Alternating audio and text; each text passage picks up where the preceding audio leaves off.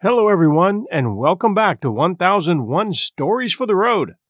What a story this has been so far, and one that's been reduced to just a few lines in most history books. But this story and the people who lived it all contributed to the first permanent English colony in America, Jamestown. For years, I've been considering writing an historical fiction using Smith's life as the centerpiece. I began in modern-day London with a young couple who find themselves browsing through an old antique shop on Portobello Road, and they find themselves drawn to a very old trunk propped up in a dusty corner of the shop. They open it and find it empty, but they notice that the bottom seems to be hollow, and now they sense that it might contain a hidden compartment. They ask the shop owner where the trunk came from, and he mentions that it was here when he purchased the shop. The one thing he can tell them is that it's very old, 16th or 17th century, based upon the methods of construction and the type of hinges used. Eventually they buy it and take it back to their apartment, opening the false bottom, and they're amazed to find a collection of priceless notes and artifacts from a long-forgotten time. And I'll share a little bit more at the conclusion of this episode. In this last episode, we'll cover Pocahontas' journey to England, where she meets the king and queen and attends some different functions, along with Ben Jonson's Christmas Masque, which was a play that was popular then, along with Shakespeare's.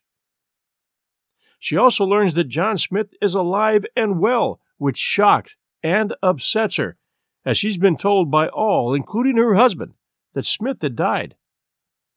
The polluted air in London has created havoc with her system, though, and she's moved to a residence outside of town.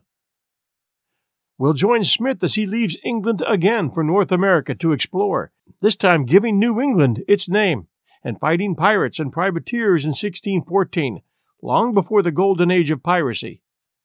He becomes a French prisoner, but escapes, finally returning to England to write about it.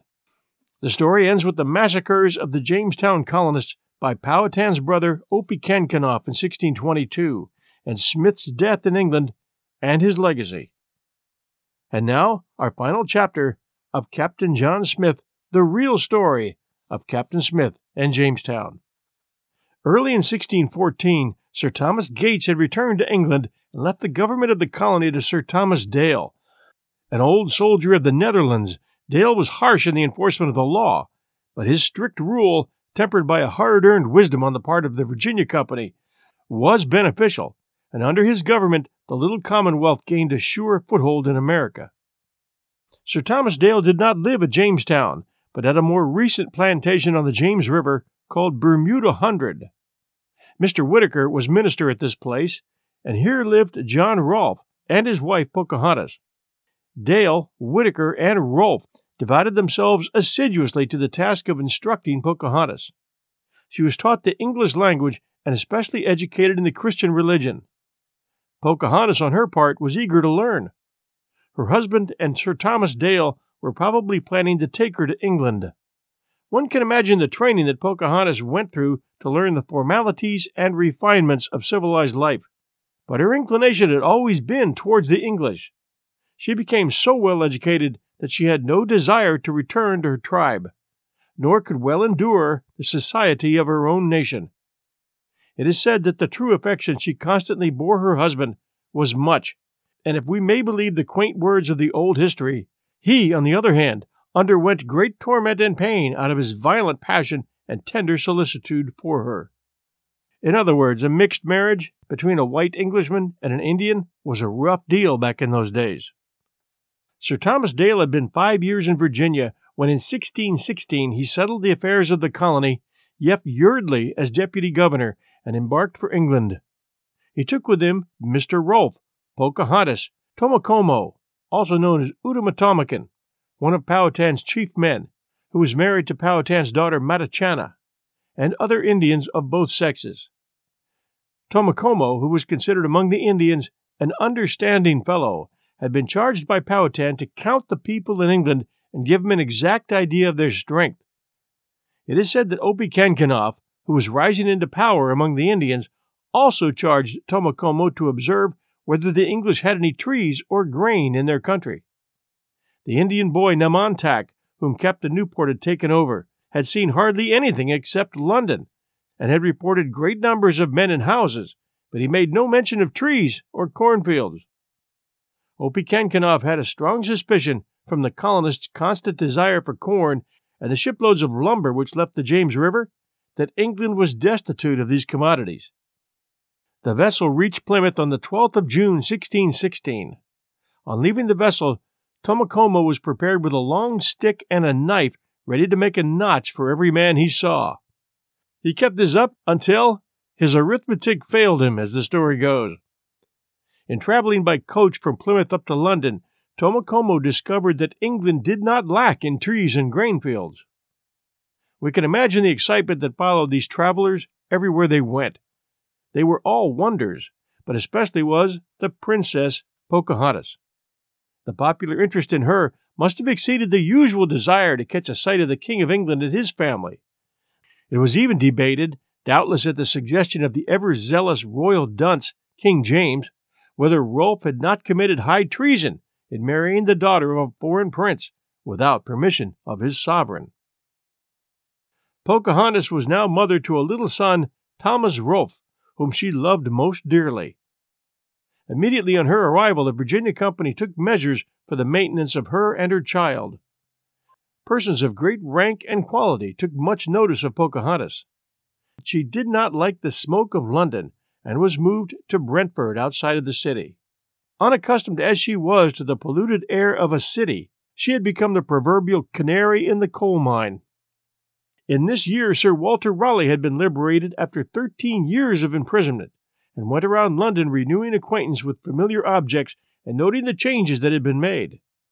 It is very probable that Sir Walter, the father of Virginia, took pains to see Pocahontas. Captain Smith was at this time between two voyages, and his stay in London was limited. He met Tomocomo, and they renewed old acquaintance.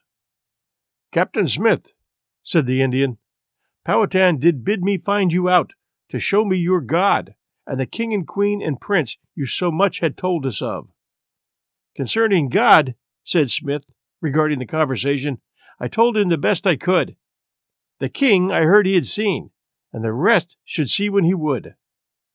Tomocomo, however, denied having seen King James till Smith satisfied him that he had by the circumstances. Tomocomo immediately looked very melancholy and sad. He'd been expecting a lot more upon meeting the real king. He said to Smith, "You gave Powhatan a white dog, which Powhatan fed as himself, but your king gave me nothing, and I'm better than your white dog." There was much curiosity to hear and see the behavior of Tomocomo, he being a real savage and untutored Indian. Samuel Purchas said of him, "With this savage I've often conversed at my good friend's Master Dr. Goulstone, where he was a frequent guest, and where I have seen him sing and dance his diabolical measures." Captain Smith, in his words, desiring to return the courtesy that Pocahontas had extended him at Jamestown, had written the following letter to the Queen immediately upon hearing of the arrival of Pocahontas, and parts of it follow here. To the most high and virtuous Princess, Queen Anne of Great Britain. Most admired Queen, the love I bear my God, my King, and my country hath so oft emboldened me in the worst of extreme dangers, that now honesty doth constrain me to presume thus far beyond myself to present your Majesty this short discourse. If ingratitude be a deadly poison to all honest virtues, I must be guilty of that crime if I should omit any means to be thankful.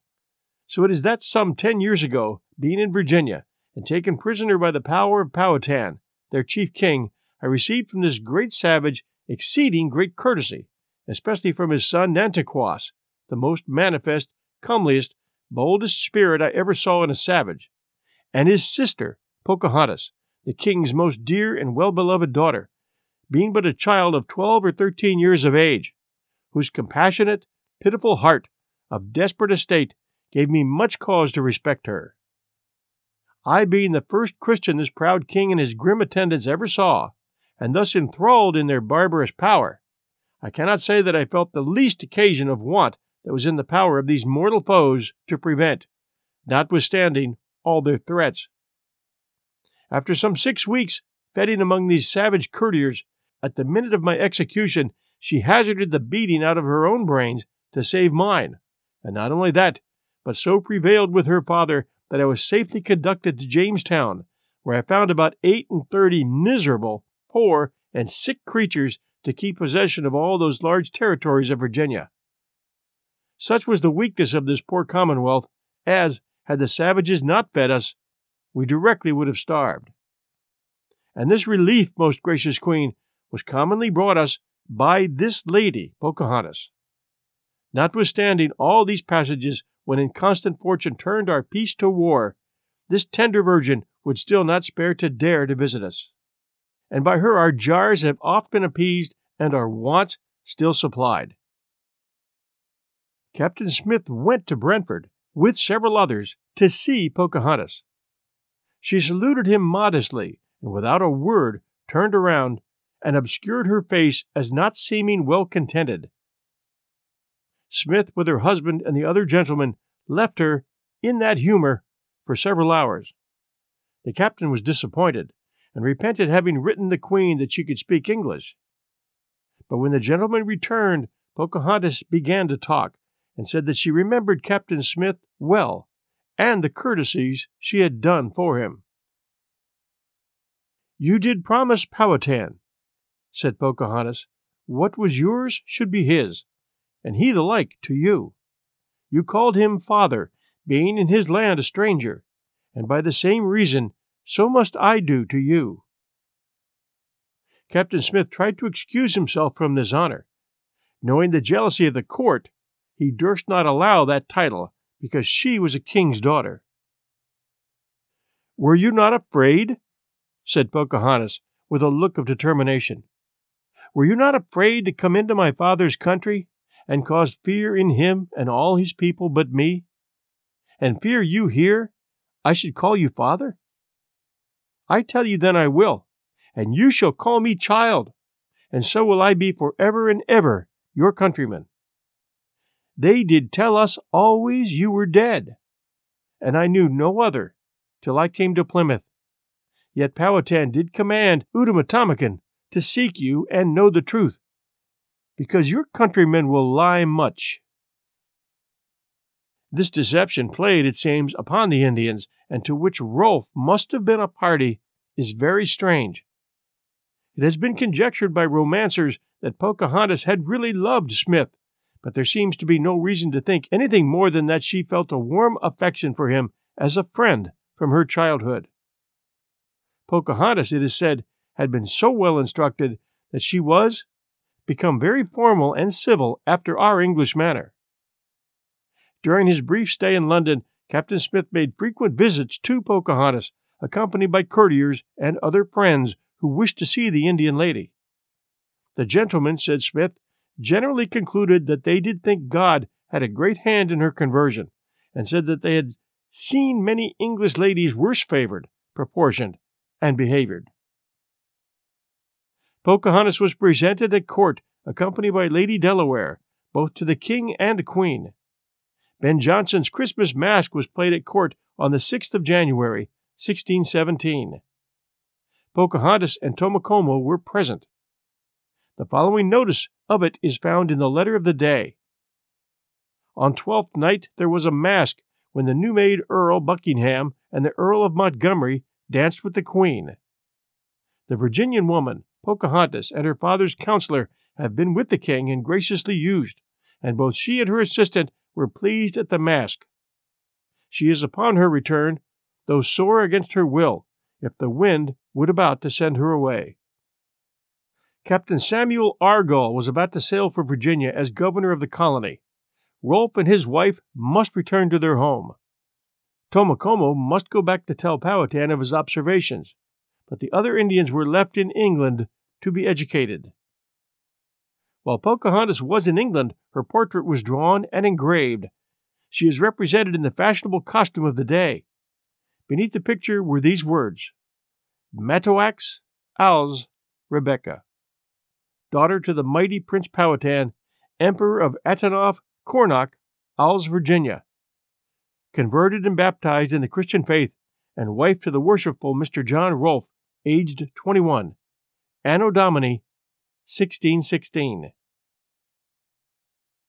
Pocahontas, it is said, was unwilling to leave England. She was destined never to return to Virginia. She died at Gravesend on the eve of her departure for America, being about 22 years of age. The few words devoted in Smith's history to her death are quite characteristic of the time.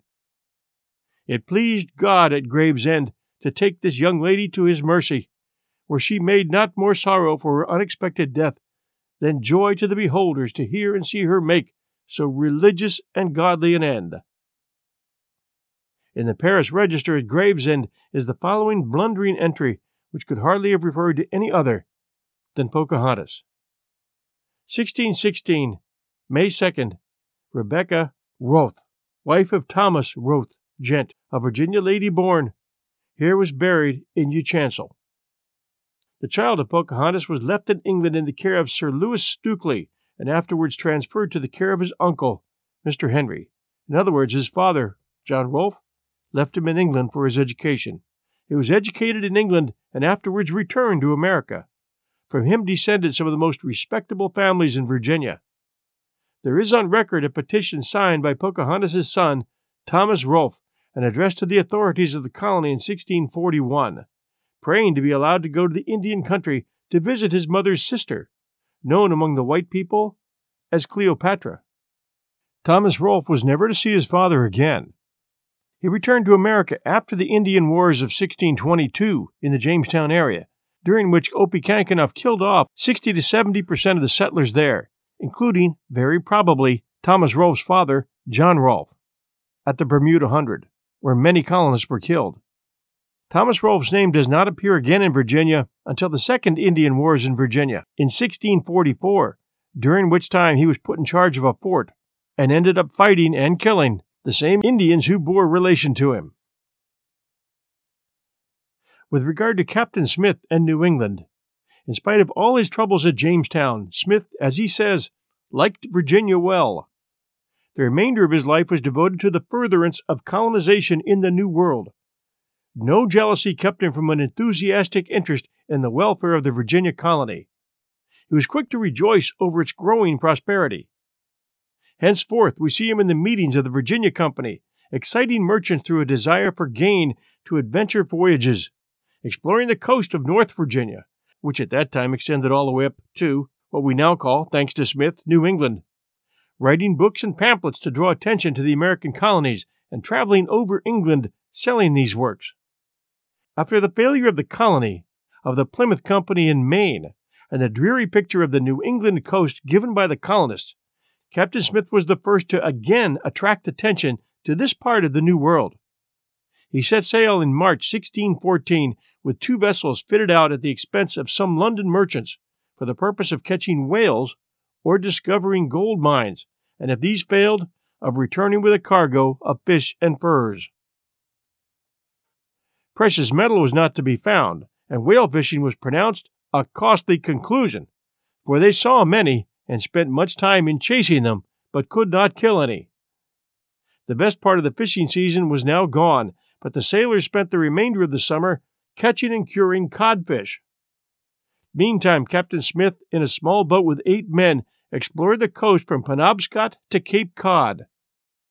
He bought large quantities of furs from the Indians along the coast, paying them in trifles. From his observations, Smith made a map. He returned to England with a cargo of furs, leaving Captain Thomas Hunt in command of the second vessel to return by way of Spain, where he was to dispose of the fish. This man, after the departure of Captain Smith, decoyed 24 savages on board his vessel and sailed to Spain with them, selling them as slaves in the port of Malago. This infamous deed was perpetrated for the purpose of making the Indians so hostile as to prevent the establishment of a colony, and thus leave the profitable trade to such adventurers as himself. Smith reached England after having been gone some 6 months. He presented his map that he had made to Prince Charles, afterwards Charles II, who requested Smith to change the barbarous names by which its different capes, bays, and rivers were known. The young Prince Charles named Cape Anne, which Smith had called Cape Trabixanda, after the Turkish lady who had loved him, changed Gosnold's name of Cape Cod to Cape James, changed Massachusetts River to Charles River, and made various other alterations, some of which remain to this day, while others are forgotten. Smith gave a lively description of the country. The Plymouth Company, as owners of the dead patent to this unregarded country, engaged Smith to undertake a voyage in their service. Soon after, the Old Virginia Company made him an offer to take the command of a fleet of 4 vessels. He was, however, bound in honor to the Plymouth Company and refused. Meantime, a vessel which had sailed to the coast of New England in search of gold returned to report an entire failure in that means, and the Plymouth Company's ardor was dampened. Smith had promised to return to Plymouth about Christmas time. When he reached Plymouth in the early part of January 1615, with 200 pounds in his pocket, ready and eager again to set sail, his hopes were disappointed, and it was too late for him to accept the offer to establish a new colony in Plymouth, Massachusetts. Captain Smith was destined never again to set foot in the New World, though he lived many years after this, but he was always at work for the furtherance of his project. To him, New England owes its name. In his writings, Smith dilates upon the fine fishing along the coast of this country. He says that fish are to be had in abundance, observing but their seasons. But if a man will go at Christmas to gather cherries in Kent, though there be plenty in summer, he may be deceived. So have these plenties each here their season. Smith became the biggest promoter of colonization in New England of anyone alive in those times. Notwithstanding the failure of the Plymouth Company to fulfill their engagement with Captain Smith, he still labored hard to accomplish his object. After a labyrinth of trouble, Smith was furnished with 2 vessels by some friends, assisted by Sir Fernando Gorges. Smith had planned to plant a colony with but 16 men. He had indeed wished for a much larger number with which to begin his settlement, but, says Smith, rich men for the most part are grown to that dotage through their pride in their wealth, as though there were no accident could end it or their lives. He must therefore content himself with a colony of 16, and he believed that, through his friendship with some of the Indians of the New England coast and his experience at Jamestown, he might still succeed. He set sail in March 1615 to set up a new colony in New England. He had gone but 120 leagues when he was separated from his other vessel and lost his mast in a storm. He was forced to return under a jury-rigged mast to Plymouth, England, while the other vessel continued her course and returned in August with a profitable cargo. Captain Smith was not, however, to be deterred by accidents. He immediately set sail again in a bark of 60 tons burden, accompanied by his 16 colonists. This time they were chased by pirates. Their pursuers had 36 guns and Captain Smith's vessel but 4. His crew begged him to surrender, but this he refused to do until he could do so on fair conditions. He vowed that he would sink rather than be ill-used by the pirates, he having gone through that years previous. The pirates' men were astonished that a bark of 60 tons with but 4 guns should higgle about the terms of surrender.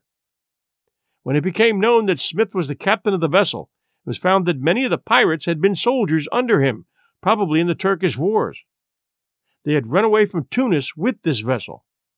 They were now destitute of provision and in combustion among themselves, as was written.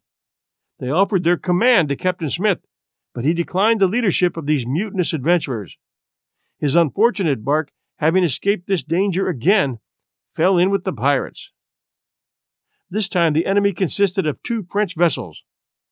Captain Smith had much ado to force his men to fight. He at last told them that he would blow up his ship rather than yield while he had powder left. So, to use his own expression, the ships went together by the ears, and the bark at last escaped her pursuers, in spite of their shot. Near Flores, Captain Smith's vessel was met by 4 French privateers who said they had a commission from their king to take Portugals, Spaniards, and pirates. They called upon Captain Smith to come aboard them and show his papers. This he did after many fair promises on their part. He was no sooner aboard the French vessel, however, than he was detained, his own ship rifled, manned with French sailors, and his men divided among different vessels in the fleet. Within 5 or 6 days, other ships joined them, and the fleet numbered 8 or 9 sail. They at last surrendered the English vessel to her sailors and returned much of her provision. The crew desired to return immediately to England, but Captain Smith resolved to keep on for his destination. Before he parted with the French fleet, the admiral again sent for Smith. While he was on board the admiral's ship, a sail was spied, and she went in chase. Meantime, the mutinous part of Smith's crew set sail for England in the night, leaving him on the French vessel in his cap, breeches, and waistcoat, as the narrative says, his arms having been left aboard his own vessel, where the sailors divided them among themselves. Captain Smith led a life of excitement aboard the French ship. The admiral's vessel was separated from the others of the fleet in a storm. While she lay off the Azores watching for prizes, Smith occupied himself in writing a narrative of his last voyages. They were soon afterward chased by an English pirate with 12 guns and 30 men, nearly starved. During this fight, Captain Smith was imprisoned in the gun room. When the two vessels came to a parley, the English endeavored to procure relief from the French, who as usual made fair promises in order to get them in their power. When they found the English pirates were ready to defend themselves to the last, they resolved to barter provision with them. While they were thus occupied, they received some shot from a small vessel. The next fight was with a small English fishing smack. During this engagement, Captain Smith was confined in the cabin. From this station, he could see the captain robbed of all his valuables and half his cargo of fish. His poor clothes were auctioned at the mainmast, and their remains did not amount to 7 pence apiece to the pillagers. The next capture was a Scotch ship. Fortunately for her, she was not yet loaded, and the French did not get much from her. They next descried 4 vessels and stood after them. These vessels furled their sails and awaited the approach of the French vessel. But, says Captain Smith with evident exultation, our French spirits were content only to perceive they were English Red Crosses. A short time after this, the French ship chased 4 Spanish vessels coming from the West Indies. When Spaniards were to be fought, Captain Smith was released and ordered to assist, and with an Englishman's hatred of Spain, he no doubt fought the Spaniards with some relish. For 4 or 5 hours the English fought the Spanish ships, tearing their sides, says Smith, with many a shot betwixt wind and weather, yet not daring to board them. We lost them, for which all the sailors ever after hated the captain as a professional coward.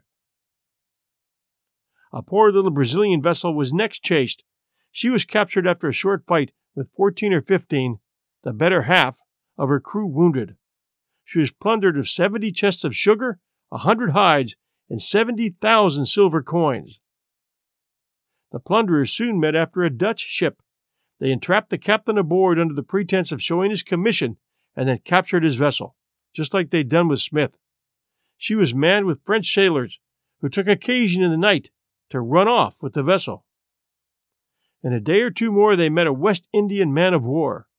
For 1 whole forenoon they fought her. They captured her, and she proved the richest prize of all. From her they took a large quantity of hides, cochineal, coffers of silver, money, and coffers containing the King of Spain's treasure, with pillage for many rich passengers. The pirates seemed now content. They had often promised to set Captain Smith ashore on some island, or send him home in the next ship they met. They had also promised him a large share of their plunder. On their return voyage from France, Smith was put into the little vessel loaded with sugar. This was separated from the admiral in a storm. She was once hailed by 2 West Indiamen. When they were answered with the sign of France, the vessels went on their way with a parting broadside. Arriving at France, Smith was detained a prisoner in the harbor of Rochelle. He was now accused of being the English captain who had destroyed the French colony at Mount Desert, and was threatened with imprisonment or a worse mischief. That English captain had actually been Argall, the same man who had kidnapped Pocahontas, the same man who had sailed her and that company to England, and the same man who had talked John Rolfe into returning to Jamestown while leaving his son behind to be educated in England. Captain Samuel Argall was a true bum, and always had his reasons for anything he did. There's much that my portion of this story does not relate about his treacheries. Getting back to Smith, he took the first occasion to escape from France. A severe storm came on which drove all on board under hatches. The night was very dark. Smith watched for his opportunity and left the vessel in a little boat. He had but a half pike for a paddle. The wind was strong, the waves high, and Captain Smith drifted out to sea from the port of Rochelle. For 12 hours he worked away in his little boat, bailing out water on a night when the coast was strewn with wrecks. He at last reached a marshy island, nearly drowned and suffering from cold and hunger. He was found here by some hunters. The admiral's ship, meantime, had been wrecked, the captain and half his company, with much of the plunder lost. Smith pawned the little boat for means to reach Rochelle. Here he lodged a complaint with the judge of the Admiralty, supported by some of the sailors as witnesses. We do not learn that he got anything more than good words and fair promises, with some paper certifying to the truth of his story, which he presented to the British ambassador of Bordeaux. He received great kindness on all hands, especially from the good lady Chenoise, who bountifully assisted him. Captain Smith returned to England to find that he had been claimed dead by his mutinous sailors. He took measures to punish the ringleaders.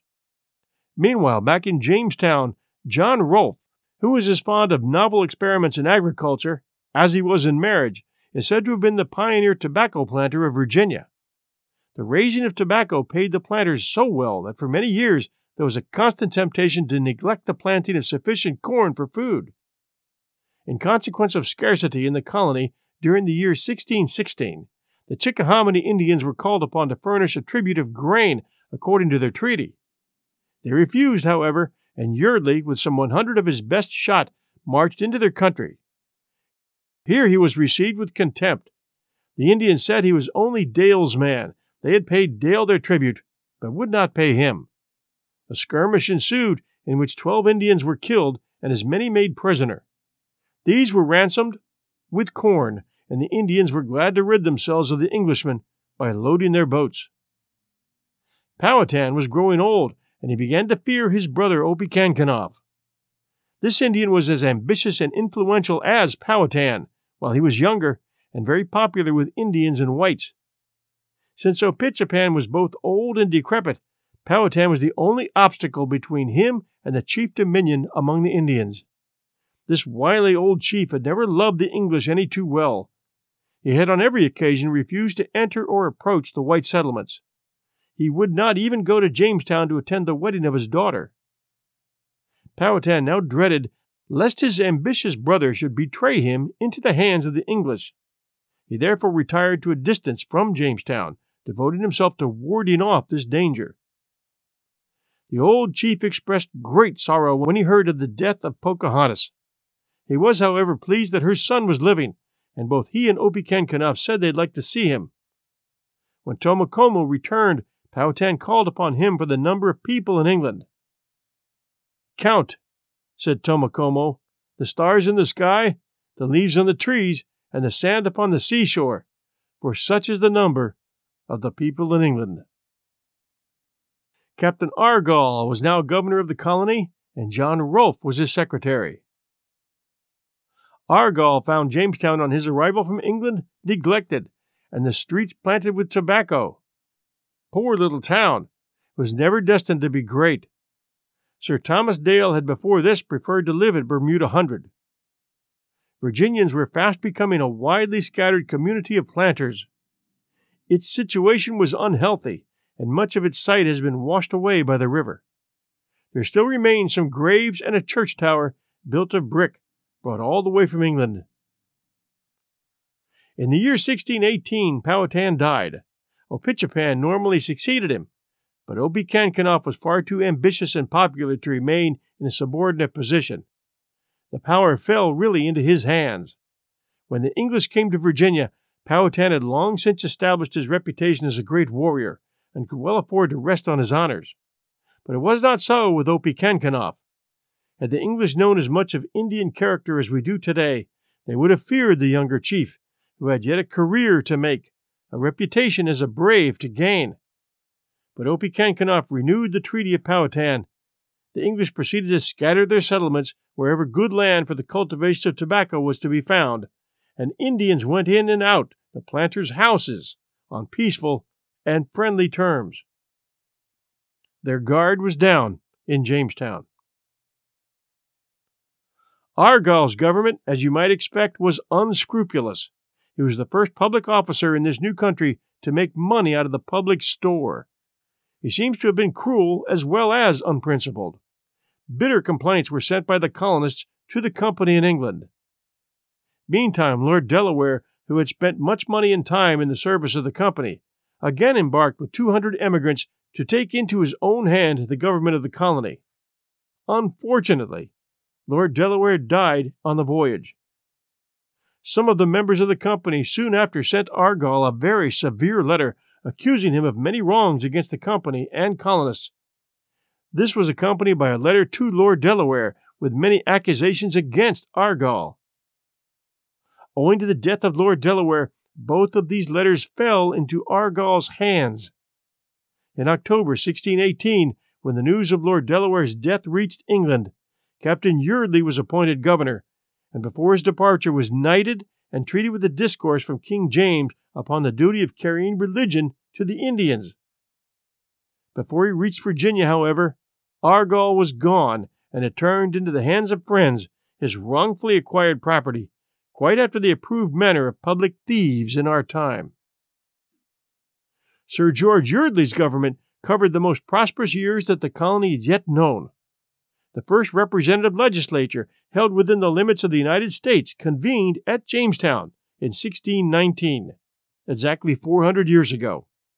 The company had granted the colony an annual assembly of the governor and the council with 2 representatives from each plantation. The assembly met in the chancel of the Jamestown church and, among other things, made the following laws. First, against drunkenness, that any man found drunk was to be reproved privately by the minister. If the offense were committed a second time, he was to be reproved publicly.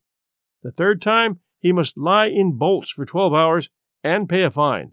And if he still persisted, he was to suffer such severe punishment as the governor and council should decide upon. The company resolved to provide wives for the colonists in order to bind them permanently to Virginia. 1 widow and 11 maids were sent over in 1621.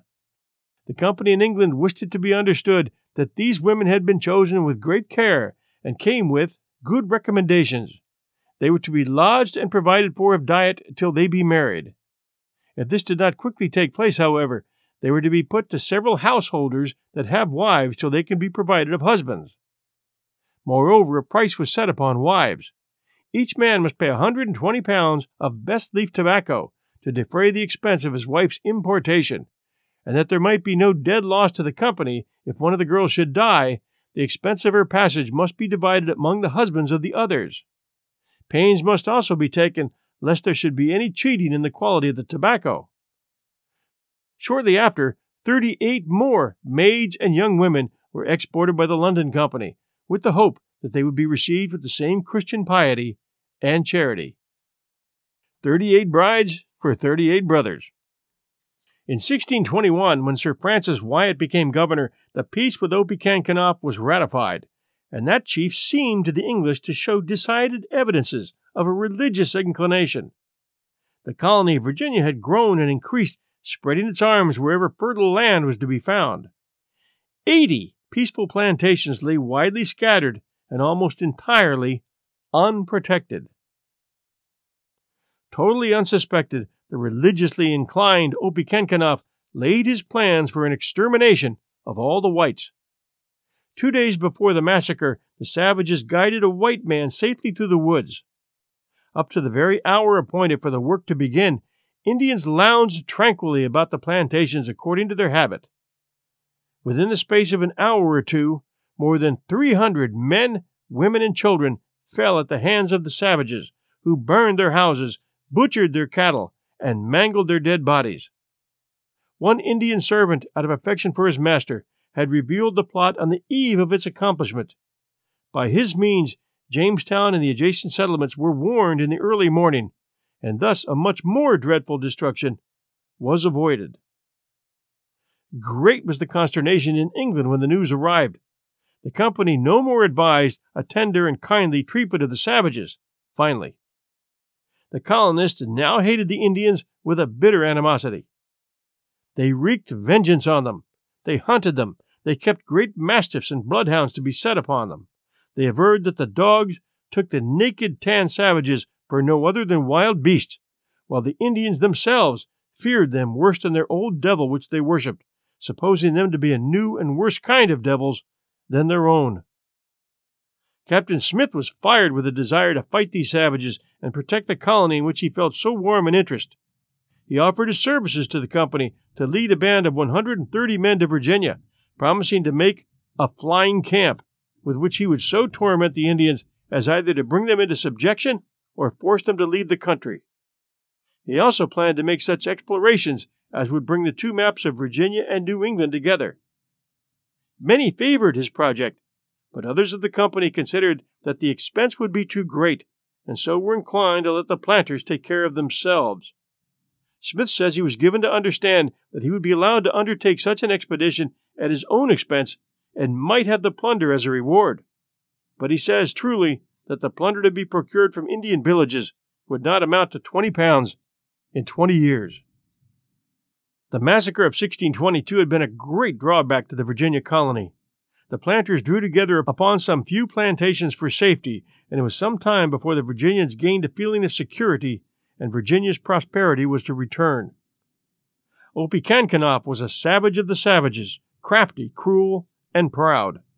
20 years later, in 1644, he instituted another massacre of the ever-encroaching settlers.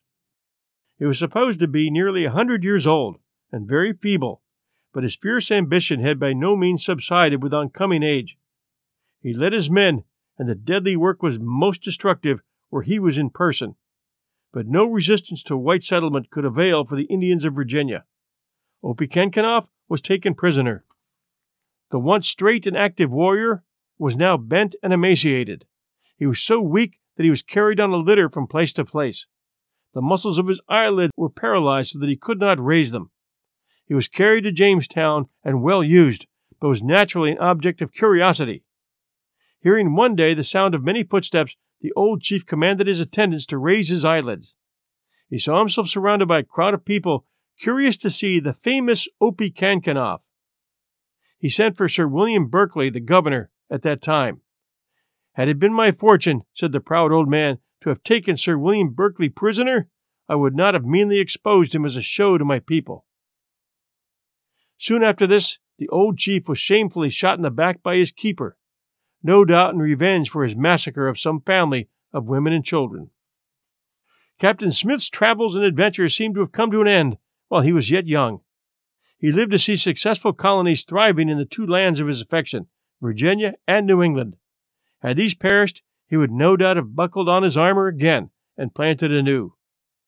During the later years of his life, he published many books, and a general history of Virginia appeared under his supervision, but chiefly written by others and edited by the Reverend Dr. Simons.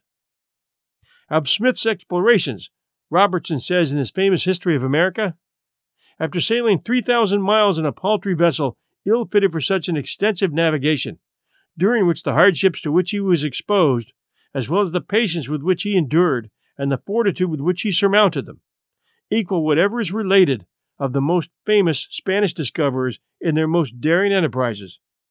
He returned to Jamestown. He brought with him an account of that large portion of the American continent now, in 1774 when that was written, comprehended in the two provinces of Virginia and Maryland, so full and exact that after the progress of information and research for a century and a half, his map exhibits no inaccurate view of both countries, and is the original upon which the subsequent delineations and descriptions have been formed. Of the private character of our great captain, we may judge by what one of Smith's former soldiers said of him. I never knew a warrior yet but thee, from wine, tobacco, debts, dice, and oaths, so free. Captain Smith was in his own day, and until our time, honored as a hero of Virginia. But there is a pedantic pride which loves to show its knowledge by unhorsing the heroes of history. In our own time, the writings of Wingfield, Newport, and others, recently brought to light, have been used to discredit the narratives of Smith. Men have even assailed him with bitterness, and a recent writer intimates that he was a Gascon and a beggar, though the same author thinks that Virginia ought to erect a monument to his fame. Men were not so careful of historical accuracy in the days of James I as they are today. History, in our sense of the word, was hardly known in English literature. The public expected travelers to please them with well-varnished stories. That Smith may have allowed his imagination too much play in setting down romantic facts from memory isn't improbable. It was the bad fashion of travelers in the 16th and 17th centuries. But the statements of Newport, Wingfield, and Radcliffe, and by now you know their characters, all enemies to Captain John Smith, are certainly not entitled to even half the weight of Smith's writings and actions. For, on any theory, Wingfield was grossly incompetent. Newport was as helpless as a porpoise when he set foot on land, not efficient in exploring and foolish in negotiating, while Captain Radcliffe was an adventurer sailing under the false flag of an assumed name. And I said I would briefly discuss Wingfield's manner of death.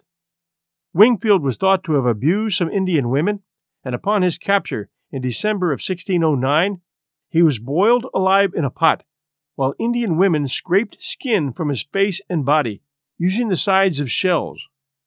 Indians of that day, and for centuries after, were not averse to slow torture of their victims, and Wingfield died a hard death.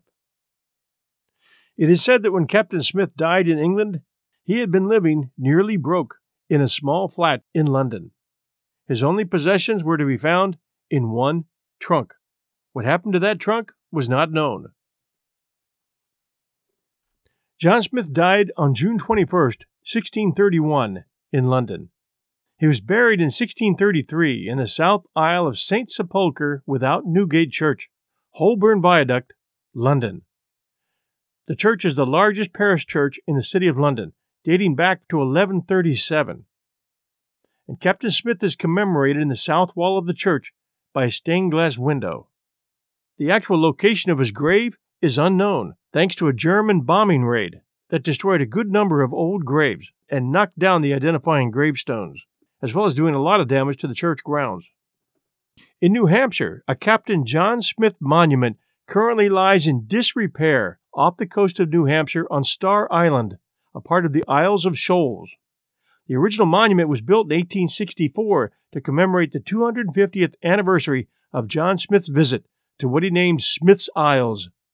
It was a tall pillar set on a triangular base atop a series of steps surrounded by granite supports and a sturdy iron railing. At the top of the original obelisk were 3 carved faces representing the severed heads of 3 Turks that Smith lopped off while in combat during his stint as a soldier in Transylvania. In 1914, the New Hampshire Society of Colonial Wars partially restored and rededicated the monument for the 300th anniversary celebration of his historic visit. The monument had weathered so badly in the harsh coastal winters that the inscription in the granite had worn away. I'm not sure of the condition of that monument today, and hope that someone from that area could contact us at facebook.com/1001heroes and let us know what the condition of the John Smith Monument is in New Hampshire. Would sure appreciate it, and after 400 years, it would certainly be a good time now to set up a fund to raise money to repair it. I think we owe it to the man who gave New England its name. Thanks for joining us at 1001 Stories for the Road, and if you enjoyed this story, let others know. Help friends and relatives to subscribe to us, please, at Apple Podcasts or hosts like Player.fm or Stitcher.com. That really helps our show, as well as reviews. And join us at 1001 Heroes, Legends, Histories, and Mysteries, at 1001 Radio Days, or at 1001 Classic Short Stories and Tales. Lots going on at all 3, as well as here, and always a good story. And speaking of stories, about that story I've been carrying around in my back pocket for a few years. That couple opens the trunk to find his pocket watch, some personal notes he had written, and a map showing the location of where he had hidden what wealth he had accumulated at a location outside of London. And that begins a treasure hunt, fraught with danger and intrigue. Thanks to all of you for joining us, and for your reviews, and for sharing our show, and for subscribing. We'll be back real soon.